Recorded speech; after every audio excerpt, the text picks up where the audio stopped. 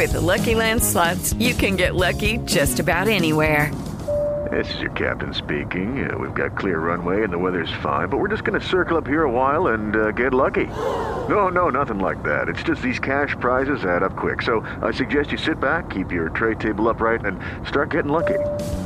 Play for free at LuckyLandSlots.com. Are you feeling lucky? No purchase necessary. Void where prohibited by law. 18+ terms and conditions apply. See website for details.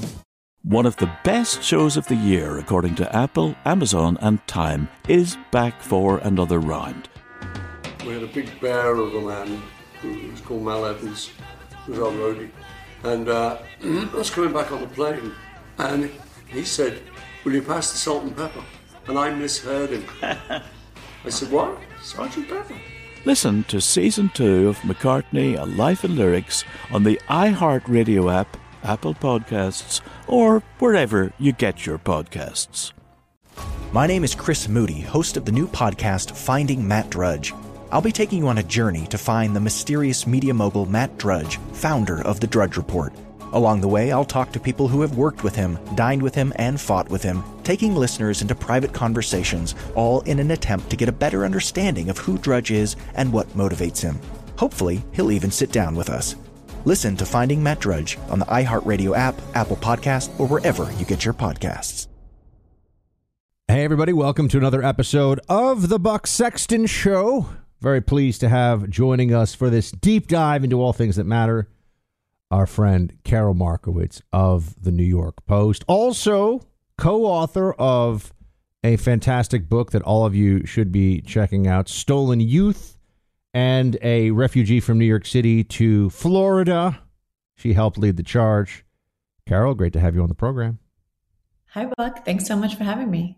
I feel like we could start with your book, if that's all right, just because Sure. Right now there are some areas where I want to get conservatives to be paying a lot more attention, and the indoctrination. I'm doing research right now that's going to be comparing the brainwashing of totalitarian regimes to what Democrats are doing. Like I'm actually very deep into this. I'm looking very closely at parallels and things. But So, what they're doing to our kids. That's the first chapter of the book. Tell me about it. Yeah, so it compares totalitarian regimes to what the left is doing in America right now. And it particularly compares where the totalitarian regimes of the past have always tried to sever the connection between parent and child in order to get the child well indoctrinated and to get the parent kind of removed from the whole process. As you know, I was born in the Soviet Union. This is really personal to me. And it is a history of my family that I've heard about my whole life, that was always part of it. The removal of the child from the parents was very important. And that's how you got them. Yeah, I remember actually reading in the New York Times, or it was a New York Times sort of throwback to their assessments back in the early 80s of universal childcare in the Soviet Union. And there were people, this is not something that anybody would talk about anymore, of course, but there were American liberals who were like, hey, look at the great universal childcare the Soviets had.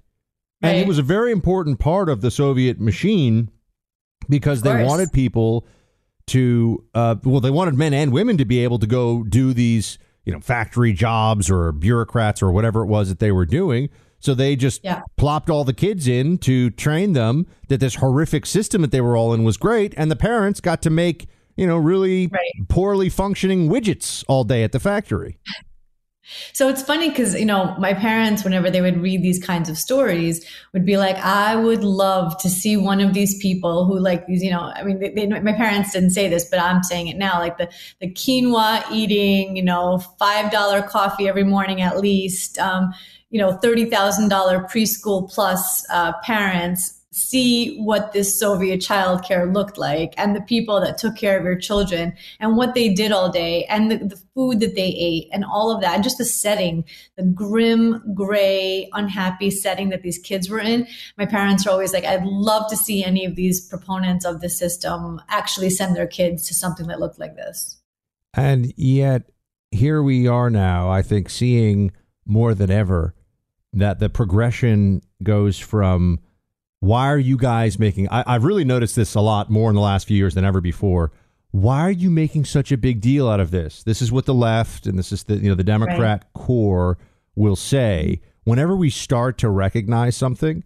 And certainly when it comes to teaching kids certain things in school, and, meaning whether it's CRT or really aggressive radical gender theory stuff, or even the drag queen performances for small children with full grown men with their backsides bouncing around in the faces of small children. At first, it's, why are you making such a big deal out of this? And then eventually when they do it enough, then they just start to say, yeah, this is what we do now. This is really important to us. Right. It's also this isn't happening. It's good that this is happening. Like switch. It always starts with, what are you guys talking about? This is totally not happening. Nobody's trying to take away your gas stove. And then, Kathy Hochul in New York puts together her budget and it phases out the gas stove. Suddenly it's good that this is happening. It's good for the environment. It's good for your air. You can breathe better, etc. And they do this on so many different levels and constantly. There's so much gaslighting. And I have to say that my whole life, I've had times where people have asked me, doesn't this moment feel very Soviet to you? And it was the 90s and the Clinton years and whatever. And it didn't. It really didn't. But this moment does. And it's creepy and So the walls seem to be closing in on our society where you can only say certain things and you can only say them a certain way. And conformity is so important. And the left is just making our society ever more conformist. And it is very reminiscent of the stories that my family told. Very. Well, this is why with COVID, it has reoriented my whole framework for American politics. Before that, I felt like the Kavanaugh moment was a very important political shift that many of us experienced. I know it's just one Supreme Court seat, one Supreme Court nomination. No, it was eye-opening. But it was eye-opening because you had the entire Democrat machine. I call it the apparatus, right? Soviet, apparatchiks, right? The exactly. But the apparatus of the Democrat Party so obviously went along with the most absurd smears and lies about whether you like his jurisprudence or not. A good and honorable guy who just didn't represent what their needs of power, didn't represent what would give them power. And so they just decided to destroy him and feel good. And Kamala Harris was a part of it. I mean, Cory Booker was a part of it. There are people who are still held in high esteem by the Democrats. What they did was horrific beyond words. I also think with COVID, what we saw was now I worry that they would do anything to destroy, your neighbor or you or your family member if it meant that they could have more power. That's what Kavanaugh showed us. But then with COVID, it was they'll believe any lies, go along with them, either propagate them themselves or be subservient to them in the cause of the collective. That felt very Soviet to me. That felt like something that I didn't expect to see in America, all the COVID madness that you and I have talked about so much. So we have a COVID chapter in the book, and you're absolutely right. And there were moments like if Donald Trump wants schools to open, then the Democrats don't want schools to open. And the Democrats were against public schools. I mean, when did that happen? How did that shift happen? And it was only to spite him. And it's wild to look back at this now and see that their special interest group allies and teachers unions got them to support closing down public schools while private schools stayed open. It was just mind-boggling to look back at this and see that this actually happened. So yeah, I agree. I agree that it's they'll do anything in the pursuit of power, anything to indoctrinate these kids. And I don't see a bottom here. Yeah, I was going to ask, do you believe that a lot of the people, Randi Weingarten, perfect example, does she actually believe it when she says that she's doing things for the benefit of children? You and I agree she's not. But does she think she is, or is it all just a con, a lie, an abuse, propaganda meant in the pursuit of power for the left and for the collectivists? So it's hard to say, especially with her. She's sort of George Costanza, a lie is not a lie if you believe it kind of situation, because she now says that she was for opening schools. And once you say that you're Randy Weingarten and you wanted to open schools all along, she says that she's been wanting to open schools since April 2020. And you believe this, really believe this? I mean, it's sociopathic behavior. She did not want schools to open school year 2020, but it's important to remember she did not want schools to open school year 2021 either. She wanted them closed for the second school year. And, thank God for Ron DeSantis in Florida leading the way on opening schools, because the rest of the country might be locked down for that year as well. They would have just not had an example to look to and been like, well, this is how it works. This is how schools open and kids get to go back to school. And we don't have to listen to Randy Weingarten. I want to ask you about the CNN syndrome in a second, Karol. But first, I do have to take a moment for our sponsor here, American Giant. American Giant's incredibly comfortable hoodies are a necessary addition to your wardrobe. Look, I'm all about comfort, and American Giant delivers on that. Get yourself hooked up with one of American Giant's classic full zip hoodies or one of their newly released relaxed classic full zip hoodie. The newest one, by the way, is perfectly crafted for the days you get home from work or you just want to be comfortable as you're running around town. Both made with incredible quality and durability. One's just a slightly roomier fit. It'll remind you of your favorite college sweatshirt. Carrie's got mine. She wears them all over the apartment now all the time because, they're just big and comfy. You're going to love them. American Giant makes everything in the USA, and they obsess over every detail in construction of these garments.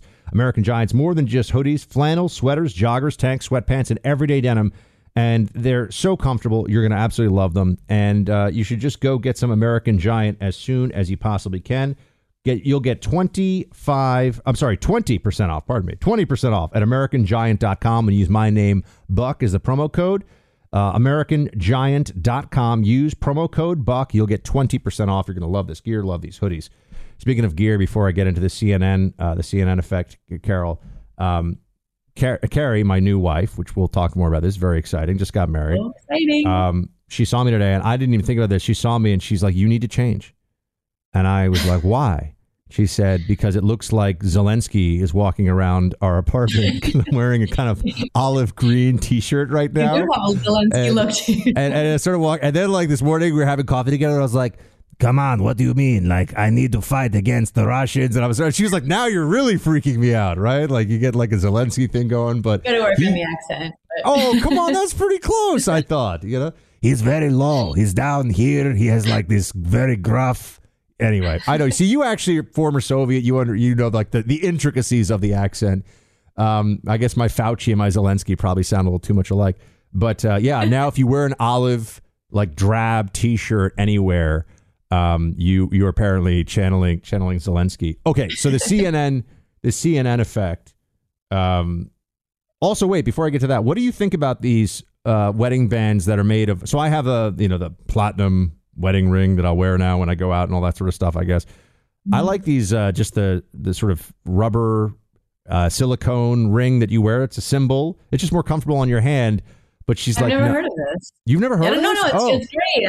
I just, you young people today, I don't know what you're up to. Oh, okay. Because, if I were to go, let's say, if I was to go wail on my pecs at the gym, which could definitely use some wailing these days, if you're wearing an actual gold or silver or platinum ring, it can get scuffed up and it can get kind of, it clinks against the metal. Whereas with this, you can go and lift. But then she's like, well, are you just going to wear it for the gym only? Or are you going to wear it all the time? And this is kind of, look, I didn't even wear a tie at my wedding. So I'm just increasingly approaching this functional comfort for everything in life. I think functional comfort is essential. So I'm waging a one-man war against the necktie. I will tell everybody, suits for men. I have custom-made suits, only a couple of them, but not comfortable. They're not as comfortable as other things that I can just wear. And I think you're right on ties. My husband is over ties also. We were just talking about my daughter's having a bat mitzvah soon. None of the men in my family are wearing a tie. Some fun history for everybody listening. The tie is a holdover from the court of Louis XIV, who hired a corps of mercenaries from Croatia. They were called the Hrvati. And one way that they would distinguish themselves, this is when battlefield distinguishing was much more important than battlefield camouflage, which also is why you had, for example, the Landsknechts of Germany, who had very brightly colored clothing, and that became, in a battle, imagine somebody with bright orange and red and, green, and they would also wear a very prominent codpiece, which there's a whole Freudian aspect to that, I guess.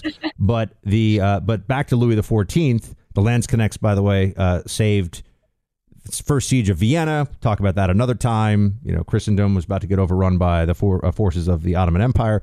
But you go to Louis XIV, and he hired the Hrvati to be in the service of the French military, and they wore a brightly colored cloth around their neck, which came to be known as a cravat, or the French cravat, the necktie. And so now, hundreds of years later, I'm supposed to have some torture device around my neck on a hot day down in Florida because people say it's just ridiculous. It's just ridiculous. No, you lead the way on this. That's right. Thank you. I like that you think this because people are like, oh, they're horrified of this. I'm like, look, I think the cut of clothing and looking good and all that is a good thing, right? People should try. But I also think that another one, Karol, women who are telling me all the time how much the rubber ring, the no necktie. Another one. No, but this is for the ladies out there that wear the super painful shoes, and they're walking around. I'm like, look, if you're right there. You see, this is crazy to me. I used to be a single man. I would go on dates, and I would be told, let's get a drink, around the corner. It's 2 blocks away in New York City. And they'd say, can we get an Uber? I'm like, no, it's 2 blocks away. We're gonna get a car. They go, but these shoes, they got like the Louboutin, the red soles or whatever. So you like the uncomfortable shoes. I love high heels. I'm all about it. And it's funny because I love posting when we go, you've seen me do this when we go out, we get a picture. I'm always like, get the shoes in the picture. And that's, it makes a better picture, but also I love my shoes. Turns out there's this creepy subset online of men who look for women's feet. Unfortunate, very, that I can't be showing off my shoes as often. But I like the nice shoes, and they're not always going to be comfortable. And some of them I refer to as sitting shoes. Sometimes I wear a sitting shoe. See, for special events, you can do your rubber ring and your no necktie. You can stay away from your Louboutins. I sound like a bum. And the more I look, by the way, back at myself, the camera, I'm like, wow, this really does look like a Zelensky T-shirt. I gotta change this up a little bit. Okay, fair enough. Next time I'm going to wear a shirt with a collar because that's somehow fan. I also love telling people all the time about, not that I'm I love history. I'm not a fashion guy, but all of the different fashion trends that actually come to us from the military is that in itself. And there probably is a book about this, but somebody should write it. People walk around in trench coats. Like, why do they call it a trench coat? Well, gee, but I mean, there's so much more than that. I mean, even the British in khaki, and where does Madras come from, and all these different things. It's all tied into. Camo remains very hip with the kids. Oh yeah, well of course, camouflage is very much a fashion trend, but there's so much of it. Anyway, I don't want to turn this into a whole. I do have a fun one for you.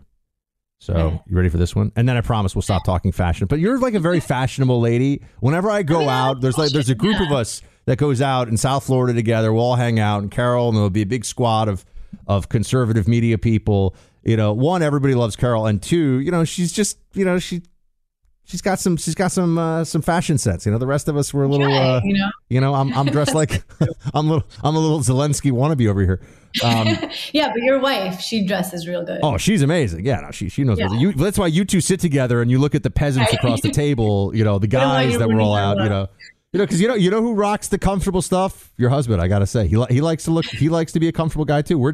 I've never seen him in a necktie. Does he do the necktie? Oh no, he does not do neckties. That's what I'm telling you. Yeah. You and him.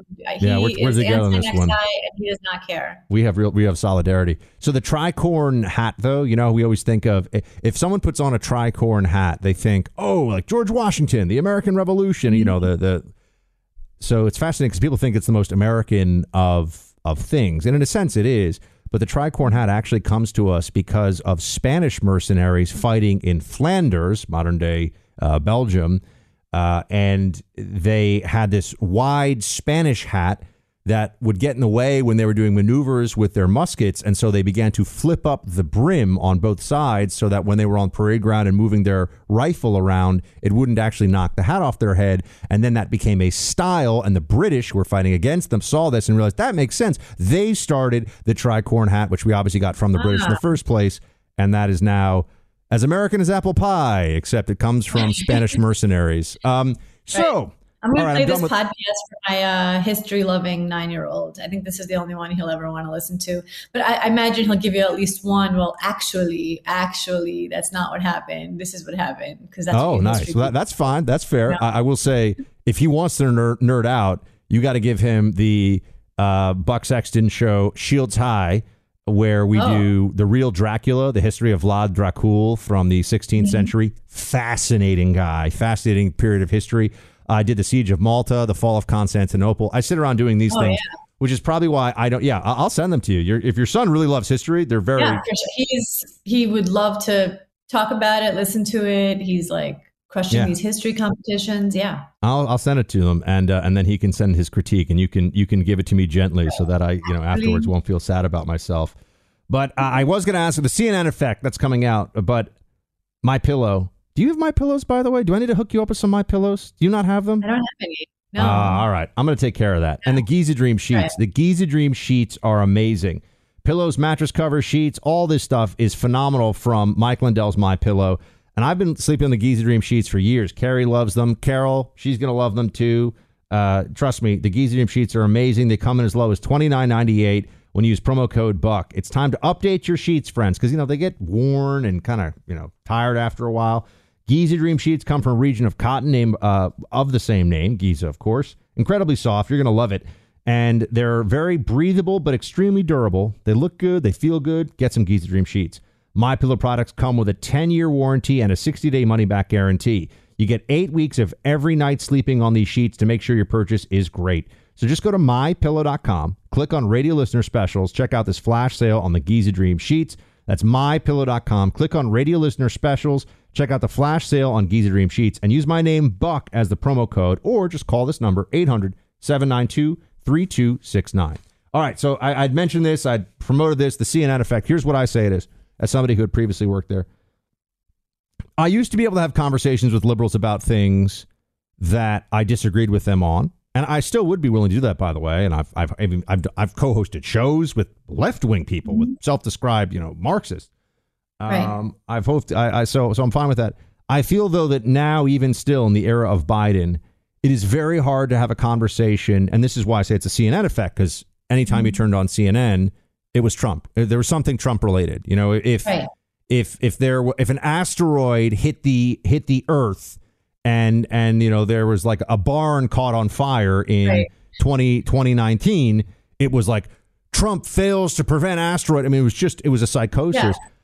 Like the balloon story. Yeah, that psychosis to me has continued. Like, even though he's not president anymore, I try to talk to a Democrat about anything, and it reverts to Trump right away. I do think it's like a mental illness. Mental illness. Pardon me, I can't speak. There's some problem. Yeah, no, I think they were deeply damaged by Donald Trump winning. I mean, you were in New York the day after he won the election in 2016, right? Do you remember anything about that day? Oh, yeah. The day after he won? There were 2 days I was in New York City that reminded me of it. The day after Hurricane Sandy hit and Donald Trump's election I wasn't there for 9/11. I was in college.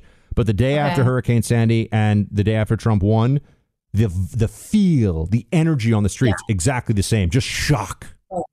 Shock. It was a rainy day. People were walking around as if like a meteor had hit and it was Donald Trump's fault. It was really just amazing to watch it. It was like their lives had ended. And at the time, I really, not that I didn't want Trump to win. I preferred him over Hillary Clinton, but I really didn't like him. And I thought that he was going to be a terrible president. And I just, but I was like, all right, well, Donald Trump won. What are you going to do? That's good, whatever. And people were just stunned. And I don't think that they ever got over it. I think that they just were traumatized by it. They expected to win in such a way that shock when you don't win something that you thought you were going to win, it didn't go away. It lasted years for them.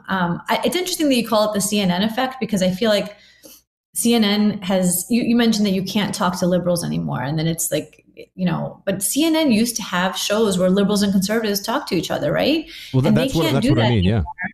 Yeah, but they can't do that anymore, partially because of wokeness. Wokeness says you cannot engage conservatives in honest conversation. And that's also what they're doing. They're shutting down the honest conversation. They're just saying, but Trump. And that makes us finding common ground so much harder, because they only have this one thing that they go to, and you end up having to defend Donald Trump and everything he's ever done. Yeah, I think that it has become it is a form of a psychosis. There's something about the circuitry of liberal brains now where, look, it's obviously not the case with everybody, but it's enough of a situation, or it's common enough that I think it is I think it is the majority of the Democrats that I try to engage with in any capacity now. Yeah. If I say, hey, maybe we shouldn't be teaching queer theory in an African-American studies program in Florida, which, that just came up, and they ended up reverting and not having that in the curriculum, people will say to me, oh, so, you just think that like what Trump says about CRT, and like, what are we doing? Like, how do we? And that's why I get worried, Karol, because when you see, mass movements like bankruptcy, like so many things, it happens suddenly. I mean, it happens slowly, then suddenly, right? It grows over time. And I've seen a mass movement inside of America where people who think of themselves as very discerning, very intelligent, and very good people, actually, who are leftists, who are Democrats, liberals, progressives, whatever they want to call themselves. I call them commies, and I don't mean that, in a nice way. But they will go along with things now that it's not possible for a human being who is capable of independent thought to go along with. And this has become commonplace. Yeah. You're absolutely right. And are you talking about people like on Twitter, or are these like people in your like everyday life? Both. Yeah. Okay. Because I find that the people in my everyday life, even the people on the left, are way more troubled by where the left is going, even if they are themselves pretty far left, even if really there are so many ways that they are on the left, and then suddenly their women's study degree, what does it really mean when we don't know what a woman is? Right. And they're challenged by it. They don't know how to handle it. They don't know what to say. And they don't have the easy line that somebody online, on the internet has, where like everyone who doesn't agree with them is a TERF, Right. Intellectually, I do think it's interesting that it's not a problem for a person who is of the right, broadly speaking, to break with the right on some issue. They'll be like, yeah, whatever. Screw them. I don't care. Oh, the Republican Party says, I don't care. I think this. Yeah. I think they're wrong on the following. Every single conservative I know has a number of issues where they break with the base, or they don't like, whether it's they don't like the, globalist Paul Ryan Republicans, or they do. And whatever. There are these areas where they'll just have this separation. And I do think, though, that the left, very much like a cult or a totalitarian state, there's a constant fear of saying the imperfect thing that will get them in trouble with their own side. Right. And on gender issues, by the way, that's more prominent, I think, than anywhere else. Well, the whole thing is with cancel culture is that a lot of it was left on left. It wasn't necessarily the left coming for conservatives. I mean, it is in some ways, like you have the bake the cake story, out of Colorado. So they do target sort of, non-leftists. But for the most part, it was like you wrote something that I don't like. And if you're on the left, you end up apologizing. And then it's like you get into that spiral where it's never going to be enough. Remember that book, Dirt? This woman wrote this book that was a really celebrated American Dirt, very celebrated book. But then it turned out that she wrote about Mexican drug smugglers, and she herself was not a Mexican. So she had to apologize. And I think they ended up actually not having any public relations for the book at all, because she had obviously committed the worst sin in history, writing about a culture that was not her own. But how would a conservative writer handle that? They'd be like, okay, and so what? Yeah, I did that, and I'll do it again. And we don't really care as much about their targeting. But once you bend to them at all, you're going to keep bending all the time. That's what we've seen up to this point, and obviously the progression is always request for tolerance, and then push for push for acceptance, and then demands for celebration. Right? Yep. That's it. It always is on the same progression. Progressives. Where at first it's just let's just all be cool to each other, right? And that's one of the things that frustrates me so much about the approach of the left is that I think on pronouns, for example, people say this is small. It is not small. The same way it's not small to switch from illegal alien to illegal immigrant to undocumented, because now at this point it's like, well, let's just give them documents. Like, what do we need immigration for, right? I mean, the whole process is undermined by the language itself. The concession of I'm going to use someone's preferred pronouns, they have used the desire of people on the right to be polite and to be kind in order to get compliance on that issue, for example. And then people get very confused because they go, hold on a second. Why does it feel like we're losing this argument when the other side is crazy? Because you're conceding the argument. I mean, every time I see a story about a transgender individual in the Daily Mail, and even sometimes on FoxNews.com, it refer to a he as a she. Mm-hmm. So it's interesting because I think my feeling would have been in general use somebody's preferred pronoun, but obviously I'm not using they, and I'm not using anything invented, and I'm not using any of the new ones. But you're absolutely right where it's never enough. It's never like, okay, I'll use your preferred pronoun. Well, now I need you to use the one that I just came up with today. And I'm no longer the pronoun that you thought I was yesterday, and now I'm something new, and now I'm plural, and etc. And yeah, it never ends. And the thing is that it's not just people on the right that know this. It's just the people on the left are terrified to be canceled and to speak out and have their jobs targeted. And in some ways they deserve it, right? Like they let this happen to their side, but it is still sort of hard to watch people not be able to speak. I want to ask you about some lessons from the married world, Karol, now that I have entered these ranks. And also I want to get us into some maybe some hot water by talking about what the kids, and I mean the youth, the young people today need to know about relationships and truth and society and all the rest. Because now that I'm a married guy, now I feel like I can lecture everybody on everything. Just be like, hey, hold on a second. Yeah, this is, when it comes to the young ones, you know what I mean? The young bloods out there that think that, just all a big party. Oh no, I'm here to tell them about other things. But I also want to I got to take a moment for our sponsor here, which does incredible work, the Tunnel to Towers Foundation. The Tunnel to Towers Foundation honors fallen and severely injured heroes and their families with mortgage-free homes. It's such critical work. This year alone, hundreds of Gold Star and fallen first responder families with young children and our nation's most severely injured veterans and first responders are receiving homes. More than 500 homeless veterans received housing and services last year, and more than 1,500 are receiving housing and services this year. This coming Memorial Day, all the brave men and women lost since 9/11 in the war on terror are having their names read aloud in a Tunnel to Towers ceremony in our nation's capital. Through the Tunnel to Towers 9/11 Institute, the foundation is educating kids in kindergarten through 12th grade about our nation's darkest day. Join Tunnel to Towers on its mission to do good. Please help America to never forget its greatest heroes. Join me in donating $11 a month to Tunnel to Towers at T2T.org. That's T2T.org. All right, Karol. Now I there's a great, do you know Nate Bargatze, the comedian? Oh my God, my favorite. I like so rave about him all the time. He's such a fan. Yeah, I'm a fan too. It's so nice it's funny because it's amazing to see that a brand, the same way today, there are people whose brands in journalism is that they actually do journalism. You know what I mean? Mm-hmm. Like they're not actually a propagandist or a partisan activist for one side or the other. They just they'll tell the stories that need to be told, and they don't really care. And look, they're not perfect, but that's a fair assessment of what their approach to their work is. Nate Bargatze is just a comedian. He's actually trying to tell jokes that make people laugh, that anyone can laugh at, that are funny. I think he does a great job. But he does this thing where he says something that you might not notice yet about him, but you hopefully will down the road. All of his specials are super kid friendly. No cursing, no sexual anything. Really, like my 12-year-old daughter loves him. We watch his clips all the time. We watched all 3 specials. He's just family friendly. It's so weird to be hilarious and family friendly. Yeah, he does such a good job. But he has a thing where when you're 41 or 43, you're like, do you see? Remember, you're 43 and you're like, yeah, like I could hang out with the 20 somethings, you know. But like when you see some guy who's 45, you're like, whoa, old man, like get out of here, you know, because your whole perception changes.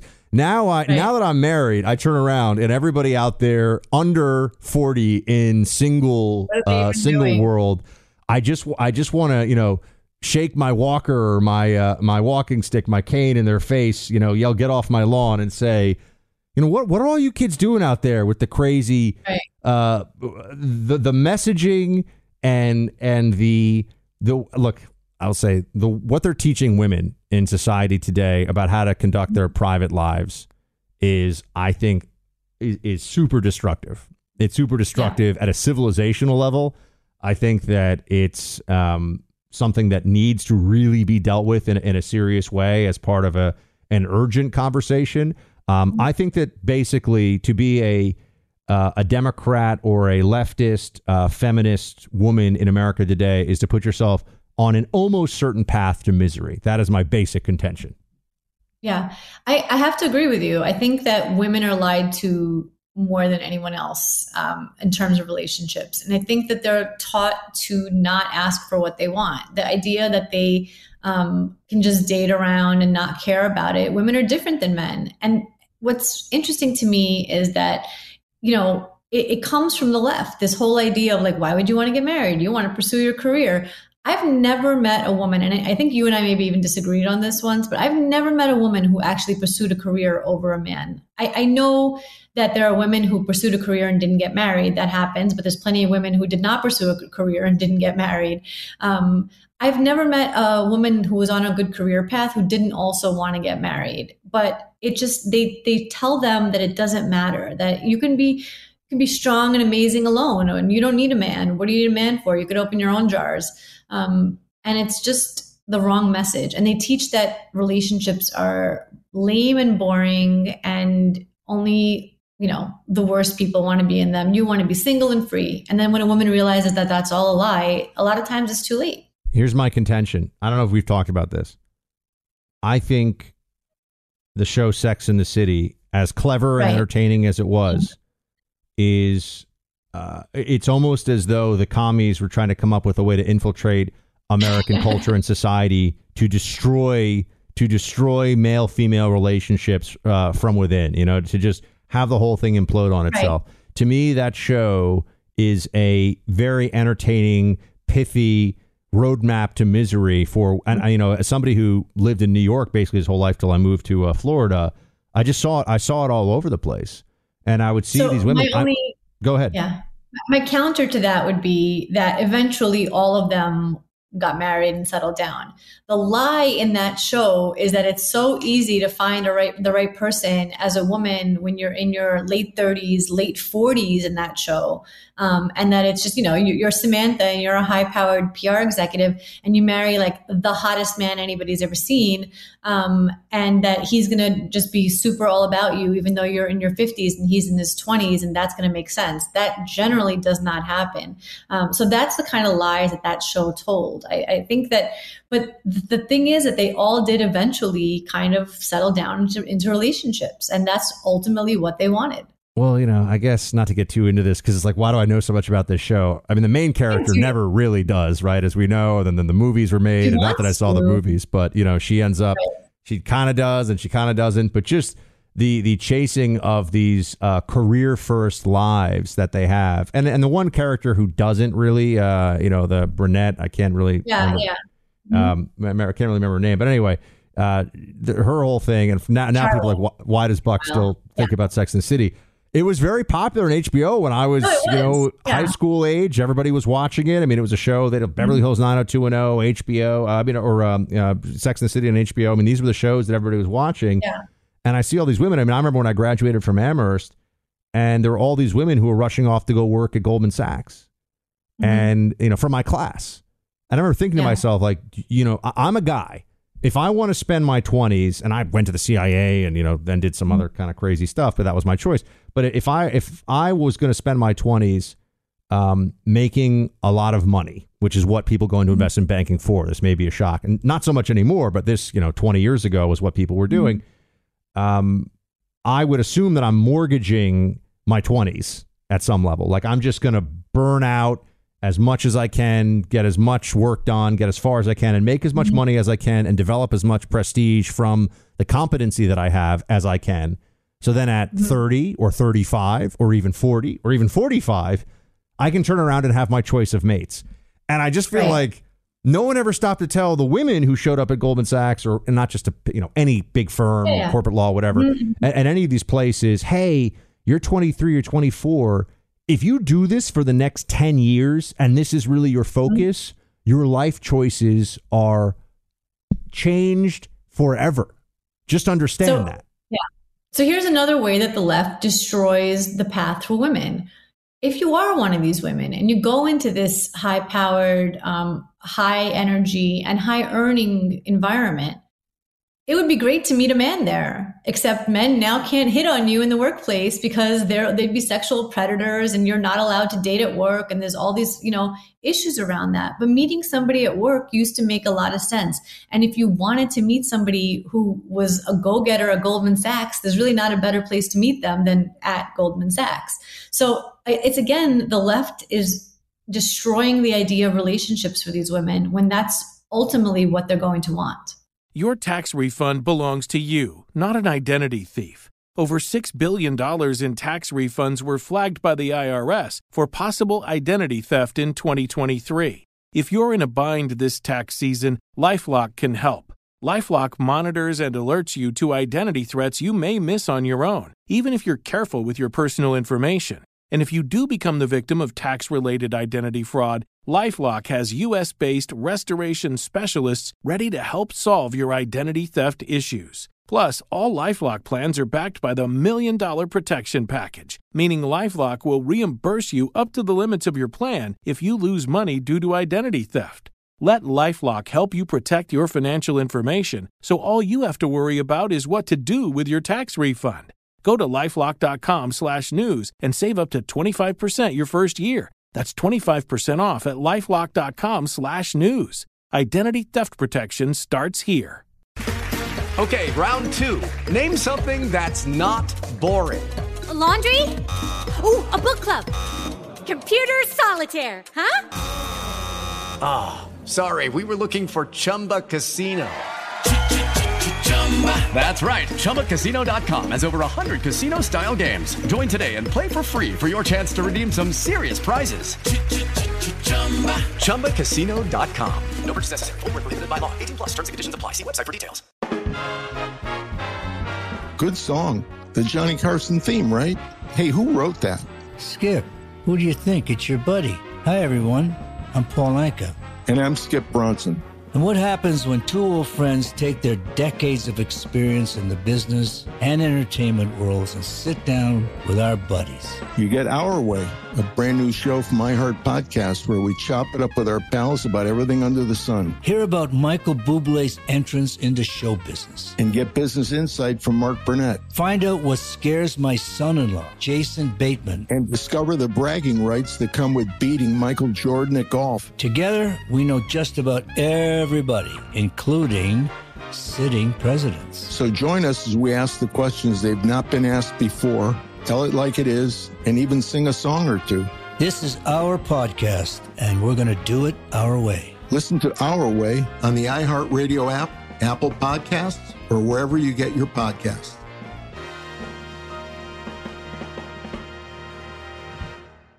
And I do see a rise in a willingness among conservatives in general now to speak with much more forcefulness about gender roles and about what's going to make for a long-term happy plan and, what society, right? There's always going to be somebody who just wants to travel the world and write books, and that's fine. It's not that people shouldn't have freedom and choice, male, female, or whatever, but it's what does society offer as a path that should be replicated in as great a frequency as possible to create the most happy, productive, and stable society possible, right? I mean, every policy is going to have exceptions. Everything in the macro, when you break it down to an individual level, is going to have cases that are different. That's fine. But people say, "Whoa, do you think priests are throwing their lives away, or whatever?" Because obviously they don't marry. It's right. like, no, obviously there are people that don't need to go down this pathway. Absolutely. But the other pathway that they're told about, which is just, and it's for women. I'll tell you, it's for guys too. It's not good. I think that telling people to spend their 20s partying, drinking, and having sex with as many women as they possibly can, which is what socially successful males are basically told to do. Not necessarily as many as possible, but there's a lot of that goes on. That's not actually helpful for society and for those individuals. I think later on, and people say, "Oh, again, I've been married for 2 days, so now all of a sudden I'm an expert in everything." But I've known this stuff. I've known this stuff for a long time. Mm-hmm. I'm coming up on 14 years, so I can definitely play the expert here. Men are lied to also. But again, like you said, the man's window is just wider. And that's the only reason that the men get away with it more than the women do. There's plenty of men who have been destroyed by that culture and who find themselves alone and maybe want to get married, but don't know how to connect. And they spent their 20s just messing around with random girls. And it is harder for them to find the right person for themselves. So one of the other ways that the left tells women that they have to like certain things, that they can't like other things. And I just don't think that men get the same message. That show Mad Men, about the ad executives on Madison Avenue in the 60s, there was the character played by John Hamm, and he was like this hard drinking, chain smoking, womanizing, just jerk. And all these liberal magazines would write these like tee-hee-hee pieces about how attracted they were to the character Don Draper and how they knew that they weren't supposed to be. But men don't really have that. You don't really have the I'm attracted to the cocktail waitress, but I feel so bad about it. But the left makes women feel bad about what they're attracted to. And that's crazy. What you're attracted to is what you're attracted to. And the fact that, Don Draper did it for so many women is a sign that they liked a more powerful guy, and that you weren't supposed to like him and you knew you weren't supposed to like him is what the left enforces here. So you used to live in Brooklyn, so plenty of people on the left. And you're cool. So you have cool left-wing friends. Did any of your cool left-wing female friends, to your knowledge, actually think that a guy that was interested in them romantically, who described himself as a male feminist, was doing himself any favors? I think the ones that I knew that any male feminist was likely just trying to get in their pants. But I know that there's a wider world where the male feminist does enjoy some, perks of being a male feminist. I lived in a commune in Scotland where everybody was a male feminist. And the ones who could successfully argue their case and make it seem like they weren't just after one thing did quite well with the ladies.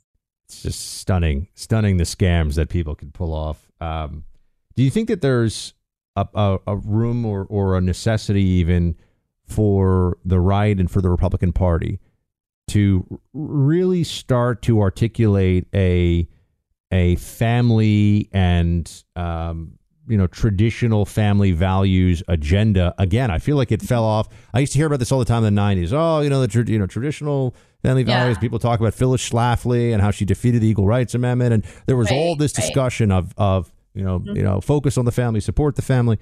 It fell off. And it does feel like now the left and the Democrat Party is just at its core run by a lot of unhappy, cat ladies with blue hair and nose rings. Right.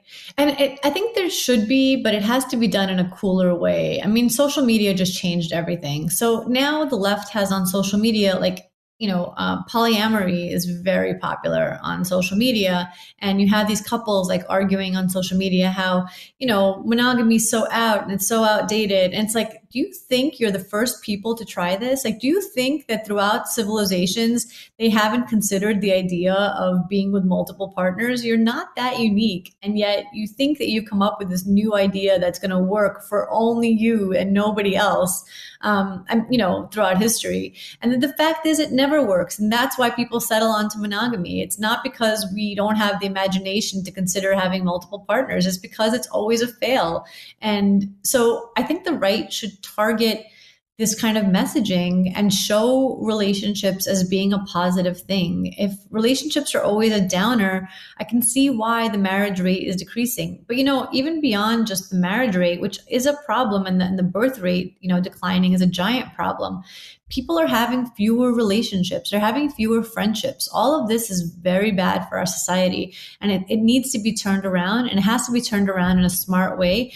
And social media really should be utilized in this pursuit. Do you think, I think it's Professor Scott Galloway at NYU who, spits fire about Trump and says a lot of things, I think, about the right in general that are not intelligent and not well thought out. But he does say some things on broader social issues. You know the guy I'm talking about, by the way? He's started to pick up a lot of steam. He's been on Bill Maher recently. There are TikToks and things like that with him. But he talks about what he calls Porsche polygamy. And he says that in the world of dating apps, which, everyone's always walking around coming up with their story for how they met their person that is not, we met on a dating app. It's kind of funny, right? When you realize right now, I mean, it's gone to the point where if you're not on dating apps, actually, you're almost not in the dating pool if you're a single person, because there's just been such a change in people don't go to nightclubs anymore the same way. You can't meet at work. That's it. Because it works, and because this is. Well, but you also I'm saying have. They can't meet at work. They're not allowed to meet at work anymore, which is where you used to. Yeah, they're not. You're definitely. It's very suspect. I mean, I, for example, I've never dated anybody at a company. Never mind like a direct report or anything like that. I've never dated anybody at a company where I have been an employee, with the exception of the CIA. But that's that's like going to that's enormous, and there's. You want to think about the CIA is if you don't want to see the person you're dating with the CIA again, you never will, because who knows what they're going to send next. But in even there were very kind of strict rules about reporting requirements and things like that. If you had a relationship internally, in the same office or anything like that. I just think that you have this situation where women are being. And maybe now this is getting to more contentious territory. Women are being trained to think like men in their dating selection. And you see that. So Galloway talks about Porsche progressivism, Porsche polygamy, where he says that 80% of the women have an interest in only 20% of the men, basically.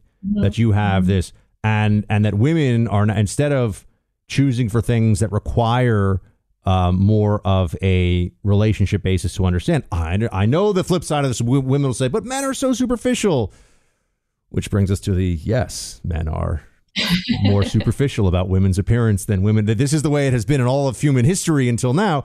But you have all these women who are saying, I won't date a guy who's under 6'2", and I want a guy with a six pack, and I want a guy with like lots of tattoos all over his arms and these sorts of things. And that this is creating a society where 30% of men, I think he said, this is again from Scott Galloway, 30% of men under 30 haven't had a sexual relationship in the last year. That's mind blowing. Right. And are the women having sexual relationships? Because it seems like the 80% can't be just sleeping with the 20%, right? So, it's funny. You're right. Men do go for looks more than, women do or have. Maybe that's changing now. But women used to go for security. And I don't think that was a bad thing. I don't think, women choosing partners who are not going to be bad to them is a bad thing. I don't know. I really don't understand the concept that I see a lot on social media now where the woman only wants the guy who doesn't want her. And that makes no sense to me. That's like, I can't imagine liking somebody who does not like me. That just does not compute at all. And that's like what's happening now, that they're being kind of trained to like the ones who will never like them back. I also think that there's this, again, there's this desire to treat men and women as though they're the same, whether it's in sports now and all this stuff, that there's this enforced sameness that does not exist. Men and women process sexual relationships differently emotionally. I know people say, oh, I know women that get, they can sleep with 100 guys. And it's no, actually, it really is just not true. And they can tell themselves this as much as they want. But the psychological toll on women of conducting themselves this way, and I've seen it from plenty of women that I know and plenty of women that I know who never get, and the number, it would be stunning, I think, to the people in the rest of the country, the number of really good looking, really interesting and compelling in a whole range of ways women in New York City, 35 to 45, that are not married, will probably never get married, and will probably never have children, I think would blow the minds of people who don't live in, DC or LA or, San Francisco. Mm-hmm. Yeah, I think that big cities have the worst problem of telling women what they should be interested in and what they should be looking for, and how that really doesn't fit in with what women are and what we actually feel and all those other things. You're right. We're not the same. I don't know why we need to be the same. I don't want to be like a man. You guys are just not that great. Yeah. I mean, we kind of smell sometimes. Yeah. The men smell amazing. We all got man thighs, which we're not, women were constructed for beauty and aesthetics and you're all Aphrodites, you're all God's gift and creating the next generation and all. That's right. And guys, we can dress like Zelensky when we don't even mean to, and things like that can happen. We're already married. You don't have to try anymore. That's right. I didn't say that out loud, did I? So everybody should go get Karol's book, which you should get on Amazon or wherever you get fine books, Stolen Youth. And coming out March 7th. And also New York Post columnist Karol Markowicz, and also one of the people that helped convince me to move to Florida. So thank you for that. Yeah. Thank you for coming. We're really happy to have you. I thank you in the acknowledgement of the book. I thank the Florida crew. Oh, nice. I'm very honored to get an acknowledgement as part of the Florida crew. So we're going to save America. And Karol is one of the key people in that process. Karol, thank you so much for being with us, sharing some wisdom. We'll have you back soon. Thanks so much. Hey guys, it is Ryan. I'm not sure if you know this about me, but I'm a bit of a fun fanatic when I can. I like to work, but I like fun too. It's a thing. And now the truth is out there. I can tell you about my favorite place to have fun. Chumba Casino. They have hundreds of social casino style games to choose from with new games released each week. You can play for free anytime, anywhere. And each day brings a new chance to collect daily bonuses. So join me in the fun. Sign up now at ChumbaCasino.com. No purchase necessary. VGW. Void where prohibited by law. See terms and conditions. 18+. One of the best shows of the year, according to Apple, Amazon, and Time, is back for another round. We had a big bear of a man who was called Mal Evans, who was our roadie. And I was coming back on the plane, and he said, "Will you pass the salt and pepper?" And I misheard him. I said, "What? Sergeant Pepper?" Listen to Season 2 of McCartney, A Life in Lyrics on the iHeartRadio app, Apple Podcasts, or wherever you get your podcasts. My name is Chris Moody, host of the new podcast, Finding Matt Drudge. I'll be taking you on a journey to find the mysterious media mogul Matt Drudge, founder of The Drudge Report. Along the way, I'll talk to people who have worked with him, dined with him, and fought with him, taking listeners into private conversations, all in an attempt to get a better understanding of who Drudge is and what motivates him. Hopefully, he'll even sit down with us. Listen to Finding Matt Drudge on the iHeartRadio app, Apple Podcast, or wherever you get your podcasts.